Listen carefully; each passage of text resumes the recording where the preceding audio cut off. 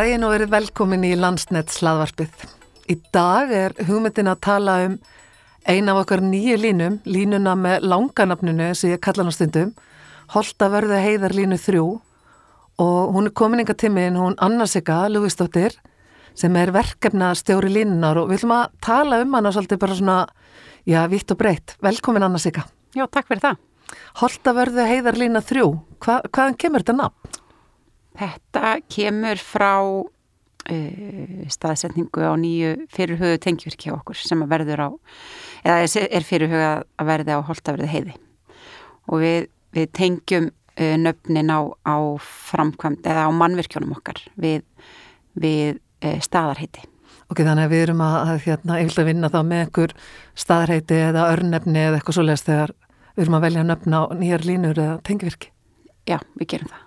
Ok, en segðu mér aðeins með, nú ert þú nýkomin á þróunar og teknisvið okkar, hvernig lá leið þín þangað niður og hvað kom til og fékkst þetta verkefni í hendunar? Ég byrjaði í innkaupum hjá Landsneti og var þar í nokkur ár með mörg mjög spennandi og skemmtileg verkefni og svo langaði með þess að breyta til og þá fekk ég tækifæri til þess að fara þarna niður á þróunar og tæknisvið í undirbúning á framkvæmdaverkum. Og svo ég nú búin að vera með nokkur verkefni, skemmtileg verkefni, jarðstrengi fyrir norðan, Dalvíkurlínu, jarðstreng á Suðurnesjum og Vestfjörðum, sæstreng yfir Arnarfjörðin og jarðstreng þar í Arnarfjörðinum líka. Já, ok. Og svo byrjaði ég að vinna í Holtavörðu heiðarlínu núna í sumar, í svona forundirbúningi og svo byrjum við svona fullum krafti í undirbúningnum núna í haust fyrir Holtavörðu heiðarlínu 3. Akkurat. Þessi lína eina af þessu, það sem við köllum stundum nýju kynslóð byggðalínar, er það ekki? Jú, hún tengir á milli Holtavörðu heiði og Blöndu og hluti af styrkingu byggðalínunar alveg frá Hvalfirði og inn í Fljótsdal. Já. Og mun þannig vera hluti af mjög sterku neti hjá okkur.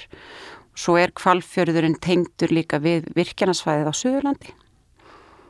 Þannig að með þessari línu og hinum línunum sem í undirbúningi hjá okkur þá munum við vera að koma með samfellda tengingu alveg frá Fljótsdal og inn á virkjanasvæðið við Þjórsá. En þegar við erum að leggja svona nýja stóra línu, þú veist eins og þarna þessu svæði á milli Holtavörðu heiðar og Blöndu, erum við þá að taka niður aðra línur sem eru fyrir á svæðinu eða eru þessar nýjar línur viðbót? Það fyrir allt eftir svæðinu sem við erum að fara í gegnum. Í Holtavörðu heiðarlínu 3 þá þetta viðbót. Já. Og við munum halda gömlu byggðalínunni eins og við köllum hana sem 132 kV loftlína. Hvaða lína það aftur ef við droppum nafninu á henni? Það Blöndulína 1. Akkurat. Og Laxárvatnslína 1. Já. Akkurat. Og þær fara sem sagt frá Blöndu niður á Laxárvatn sem rétt hjá Blönduósi og frá Laxárvatni inn í Hrútatungu sem tengivirki okkar heitir og í botni Hrútafjarðar. Akkurat, tengivirki sem var frægt 2019 í vondaverinu. Já, akkurat. Og sem líka gaman að nefna það að það verið að klára að byggja yfir það tengivirki núna. Já, og það var gert eða ekki í kjölfarið á? Í kjölfarið á verinu, akkurat 2019. Já, einmitt, það yfirbyggða tengivirki okkar sem var frægt 2019, það rétt.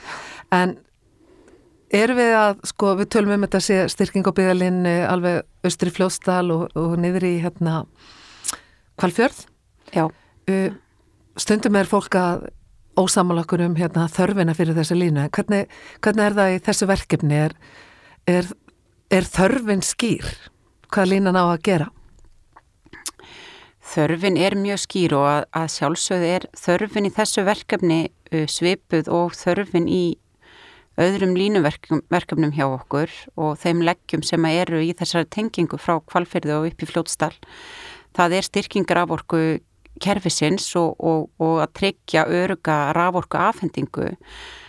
En það sem kannski svona auka afurð og svolítið skemmtilegt við þetta verkefni að það gerir það er ekki bara, ef ég set svona bara innan gæsalappa, að styrkja flutningskerfi raforkunar, megin flutningskerfi raforkunar, heldur það líka að gera rosa mikið fyrir svæðið og munu gömlu línurnar sem í rauninni núverandi línur fá nýtt hlutverk þegar að ný tenging komin á milli Holtavörðuheiðar og Blöndu og þá munu þær gegna svona hlutverki svæðisbundin kerfis og þá í rauninni Norðvesturlandið komin með mjög öflugt svæðisbundi kerfi upp á frekari uppbyggingu á svæðinu og það er svolítið skemmtilegt við þetta verkefni, það er þessi afurð og hvað það gerir líka mikið fyrir svæðið. Akkurat þannig að menn sá fram á kannski nýja möguleika og atvinnuuppbyggingu og eitthvað í þeim dúr. Akkurat, mjög mikla möguleika þar. Akkurat. Verkefni er svona alveg á fyrstu stigum, er það ekki rétt mér? Jú, við erum bara að byrja, erum að byrja á umhverfismati og við vorum í valkostagreiningu í síðustu viku. Við höfum verið að kynna verkefni fyrir sveitafélögum á svæðinu og öðrum hagaðilum, samtökum sveitafélaga á Norðurlandi vestra og öðrum hagaðilum sem eru með kannski atvinnu uppbyggingu á svæðinu og svo líka landeigendum. Akkurat, það er fullt af samræðu og samtali sem fer á stað þegar það er ákveðið að byggja línu svo þessa. Já, mjög mikið. Við erum með mjög gott ferli fyrir samráð og samtal þegar kemur að þessum verkefnum. Það er mjög nauðsynlegt að hafa gott samtal við aðila á svæðinu til að tryggja að svona öll sjónamið og allar hugmyndir komi fram. Og þá eru heimamenn í svo góðri stöðu að upplýsa framkvæmdar aðila eins og okkur svona staðbundin áhrif og annað sem þarf að koma inn í verkefni. Akkurat, það er náttúrulega fólkið sem býr á landinu sem kannski þekkir best til. Akkurat. Hvar sé betra að fara og hver ekki. Akkurat. En þú myndist áðan að það væri nýbúið að vera fundur út á línulegum og fleira? Já. Eru margar leiðir lagðar til í þessu verkefni? Já, það eru nefnilega lagðar til svona 2 frekar ólíkar svona megin leiðir. Það eru nokkrir valkostir komnir fram en þessir valkostir innihalda svona 2 megin leiðir og það er annars vegar að fara meðfram núverandi línustæði og meðfram þjóðvegi að stórum hluta til og innan svona viss mannvirkja beltis í rauninni sem að nú þegar er þá raska svæði og svo er líka lagt til að fara yfir heiðarnar í rauninni suður fyrir þjóðvegin og núverandi byggðarleið og fara þannig á milli Holtavörðuheiði og Blöndu. Og það er lagðir til þessar 2 leiðir og svo er þær bara reddar og metnar áður að það haldi lengra eða eitthvað? Já, við leggjum þessar hugmyndir fram í valkostagreiningu og við vorum með fund með landeigendum og öðrum hagaðalum frá sveitafélögum og veiðifélögum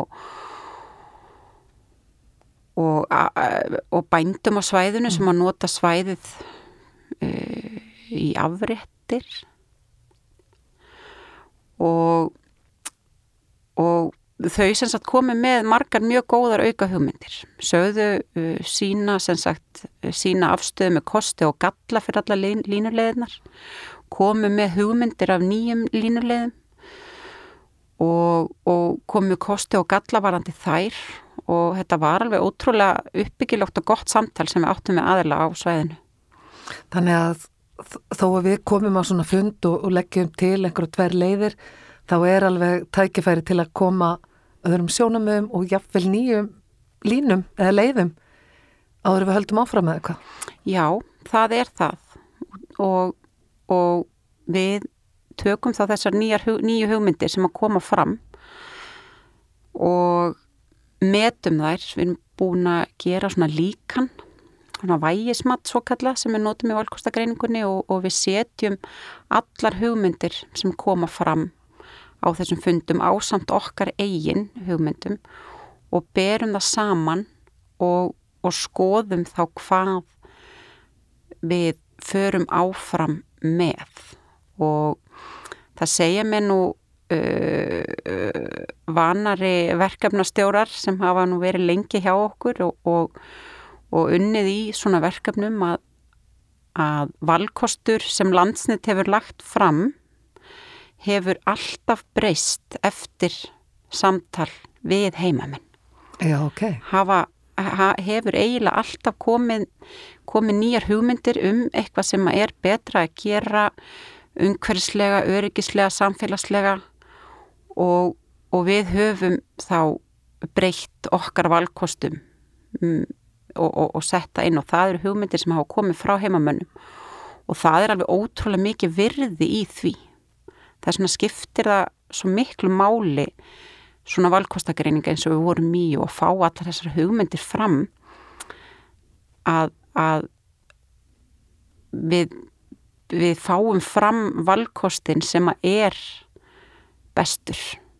Akkurat, það er náttúrulega heilmikil vinna sem fer fram þegar að vera ákveða línu svo þessa. Hvað er þetta löng lín aftur? Já, það er kannski mismunandi á milli, já, auðvitað á milli valkostana. Já, það er mismunandi þar á milli. Hún er 82 með við núverandi stysta valkost og 115 ef það er farið meðfram núverandi byggðalínu. Já. Kílómetrar. Altså. En það er náttúrulega miklu meira en bara lengdin sem það þarf að huga. Þetta er líka spurningu umhverfið sem við erum að fara í gegnum. Já, umhverfið sem við erum gegnum aðstæður. Mm-hmm. Þetta er aðgengi að mannvirkinu á framkvæmda tíma. Við þurfum að gera slóða meðfram allir í línunni og sá slóði er skilin eftir til þess að hægt sé að viðhalda mannvirkinu eftir að það komið í rekstur. Við þurfum að hafa aðgang að því eftir framkvæmdatíma.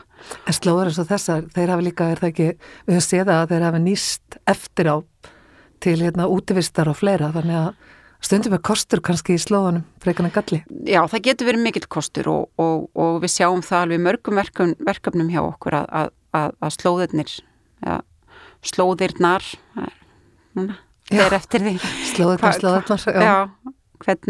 Hvernig maður vill bera þetta fram.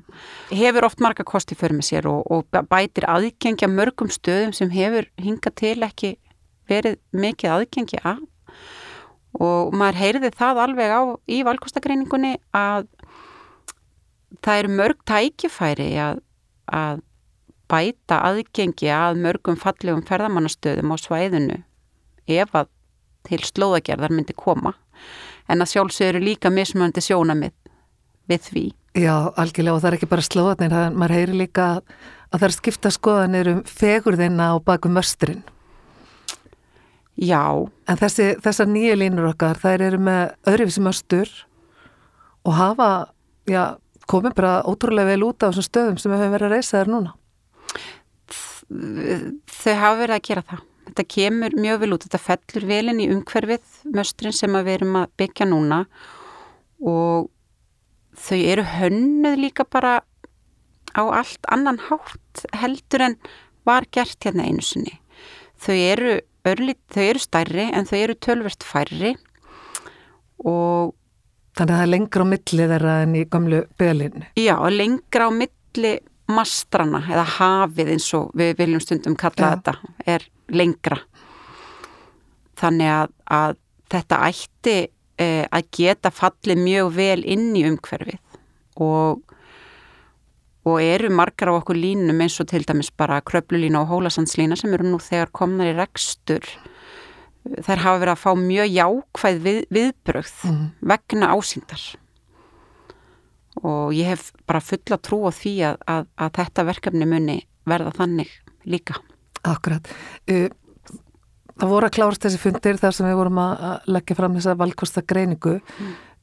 kom eitthvað á óvart á þessum fundum? Eitthvað svona sem skilur meira eftir sig en annað?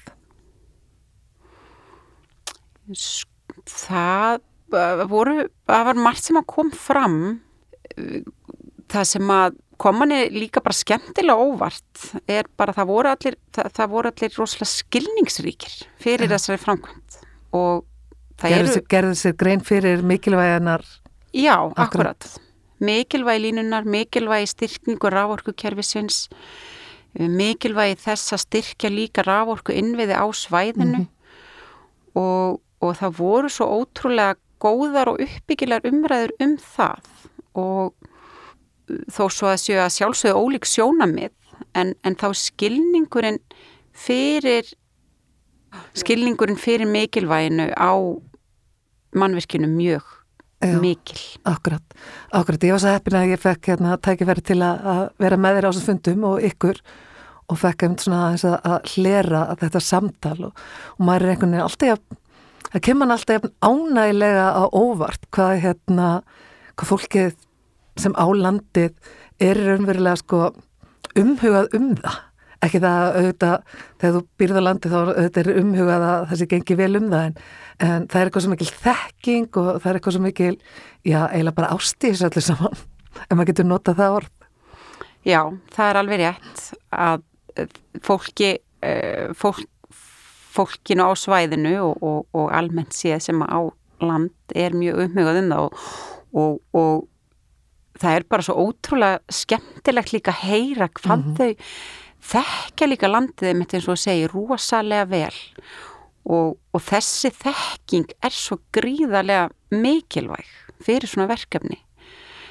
Þannig að það alveg og eins og í þessu verkefni þá komu svo margar góðar ábendingar frá eigendum hvað væri hægt að gera til þess að bæta þetta. Einmitt, algjörlega og það eitthvað svo, það ótrúlega dýrmætt eins og bendir á að geta tekið þetta samtal við og við höfum náttúrulega verið að auka samtalið og samráðið og þetta samtal sem við eigum við hagsmunaaðilana í sjálfur sér ekki lögbundið en við höfum valið að fara þessa leið og að því við höfum séð að þetta að skila okkur árangri í þessu samtali.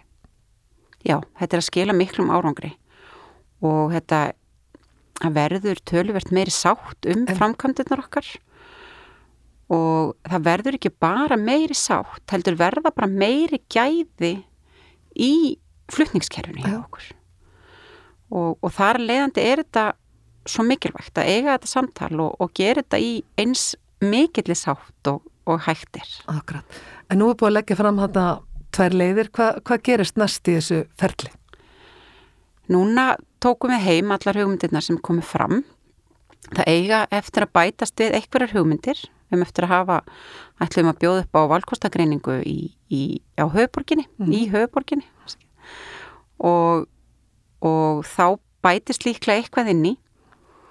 Við tökum þessar hugmyndir saman, greinum það, setjum það inn í vægismatið sem að við byggum til fyrir valkostagreininguna og gerum síðan valkostagreiningaskýrslu þar sem við greinum frá niðurstöðunum það hvaða leiðir munu fara og vera metnar í umhverfismati.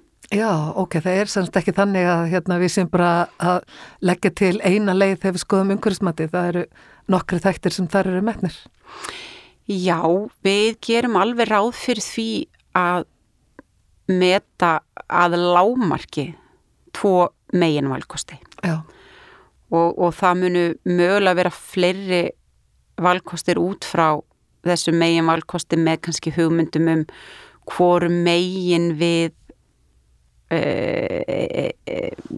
kannski fell eða hvoru megin við förum. Já, þannig að en svo geta líka alveg orðið fleiri megin valkostir sem að við munum meta en það sem að við gerum þegar við erum búin að fá niðurstöðunar úr valkostagreiningunni þá munum við aftur fara norður og hitta sveitafélög og aðra hagaðala og landeigendur, kynna niðurstöðunar og rökstyðja mjög vel þá valkosti sem við tökum áfram og líka rökstyðja mjög vel þá valkosti sem við vinsuðum frá. Akkurat. Af hverju við vinsuðum valkostum frá. Þannig að og það er mjög, mjög mikilvægt skref að gera það og þá geta líka aðilar komið með athugasemdir til okkar ef að þau telja að mögulega við höfum tekið eitthvað valkost í burtu sem að fólk er ekki sátt við. Já, og ætti kannski mögulega heima þá í umhverfismatsferlinu. Já. Umhverfismati er náttúrulega stórt og flókið verkefni og margir þættir sem við erum að meta þar. Já. Þú veist, áhrifin á samfélagið og náttúruna og gróður og fugla og dýralíf og allt það, mjög vöndu og góð vinna. Hvað tekur sá ferill, mástu það? Hvað tekur langan tíma? Við erum að byrja með þetta verkefni, byrjum við svona formlega núna hausti 2022 og við erum alveg jákvæð að geta verið búin að ljúka umhverfismatinu kannski janúar, febrúar 2024. Já. Það er okkar markmið að geta gert það. Já. Og í framhaldinu ef allt gengur vel þá næsta skref að sækja framkvæmdaleyfi eða? Já, það í rauninni næsta skref er að hanna línuna. Það má ekki gleyma því að það er að hanna og tekna. Þetta er ekki eins og fyrir 50 árum þegar menn fóru bara á stað og byrjuðu. Já, akkurat. Nei, það er ekki alveg þannig. Nei, það er margt breyst síðan þá. Já, til batnaðar, akkurat. Tel ég. Sammála því. Það stærstu leiti, allavega. Og við munum byrja hanna, við erum að bara, næsta skref er að við erum að fara að senda út útboð núna fyrir hönnun á loftlínni. Okay. Og verðum vonandi komið með hönniði bara í svona febrúar-mars til þess að byrja hanna og til að byrja með munu hönniður vinna með umhverfismatinu, þetta er svona ráðgjöf við umhverfismatið og svo þegar umhverfismatinu líkur þá munum við hanna eins og við köllum þetta sem er svona forhönnun svo kölluð, aðal valkostin sem að kemur úr umhverfismatinu. Hvað fer þessi lína aftur mörg sveitafélög? Hún fer 2 sveitafélög. Já, þannig að það er kannski færri sveitafélög sem við þurfum að vera í samskiptum með marga línur sem við erum á, þannig. Já, það er mjög jákvætt. Það eru ekki fleiri en 2 sveitafélög. Það er mjög gott. Auðveldar ferlið. Það gerir það og þannig að það er mjög, mjög jákvætt að það gerir það. Ef að allt gengur upp og allir tímar og ferlar falla með okkur, hvenær reiknum við með að hefja framkvæmdir við þessa línu? Við gætum verið að hefja framkvæmdir við þessa línu svona 2025, 2026 ef allt gengur upp. Já, og þá erum við búin að tengja saman vonandi stærsta hlutan af þessu línu sem við erum með í undirbúningi núna. Já, það væri mjög mikill kostur og þá værum við komið með alveg samfellda tengingu nýja frá Hvalfirði og upp í austur í Fljótsdal. Já, nákvæmlega. Já, það styttir sem sagt í umhverfismati og það er töluvert að rannsókn sem þarf að fara fram við ferli á svona línus og þessari. Það stendur til að fara í rannsóknir í sumar, eða ekki? Hvaða rannsóknir erum við að tala þar? Við erum að tala það stendur til að fara í rannsóknir í sumar.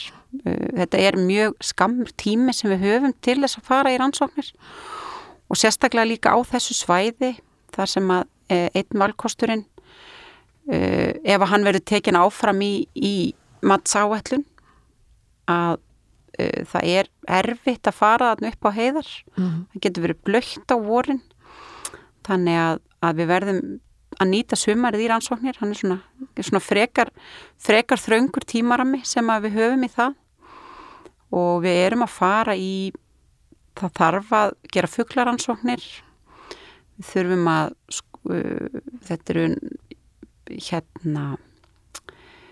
við þurfum að skoða votlendið og náttúru hvað heitir það aftur?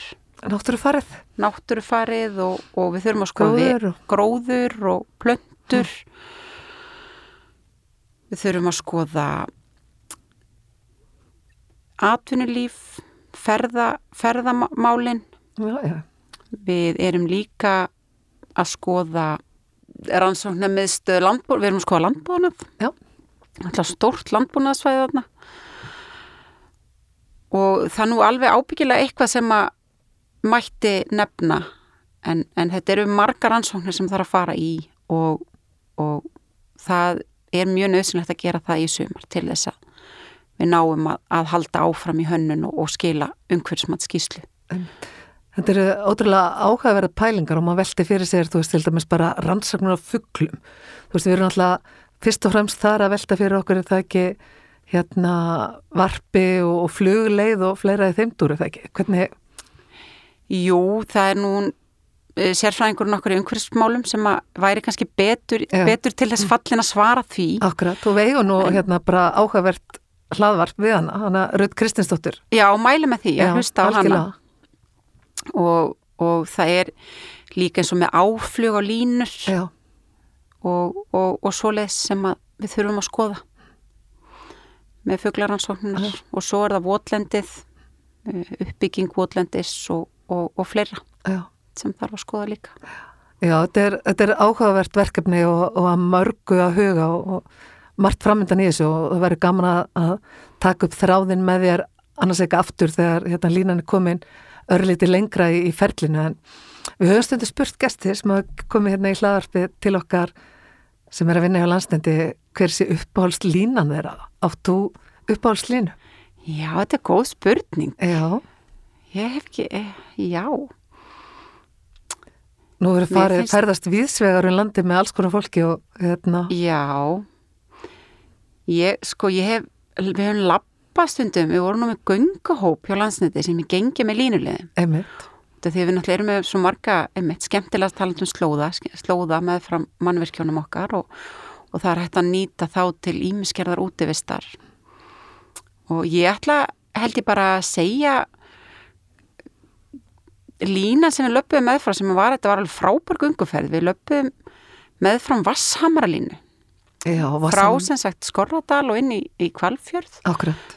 Yfir Skarðsheiðina og það var ótrúlega skemmtileg ferð. Þannig ég ætla allavega að þessu sinni ætla ég að segja Vasshamralínu. Og þar koma náttúrulega slóðarnir sterkt inn eða ekki? Jú, virkilega. Við löpum meðfram línuslóðunum þessa frábæru gönguleið og mæli bara með því að fólk skoði þá gönguleið og ég á trakkið af henni ef einhver áhuga þá er þetta að senda á okkur fyrirspurn en bara kæra þakkir fyrir að koma í Landsnets hlaðvarpið og bara gangið rosalega vel með Holtavörðu Heiðarlínu 3.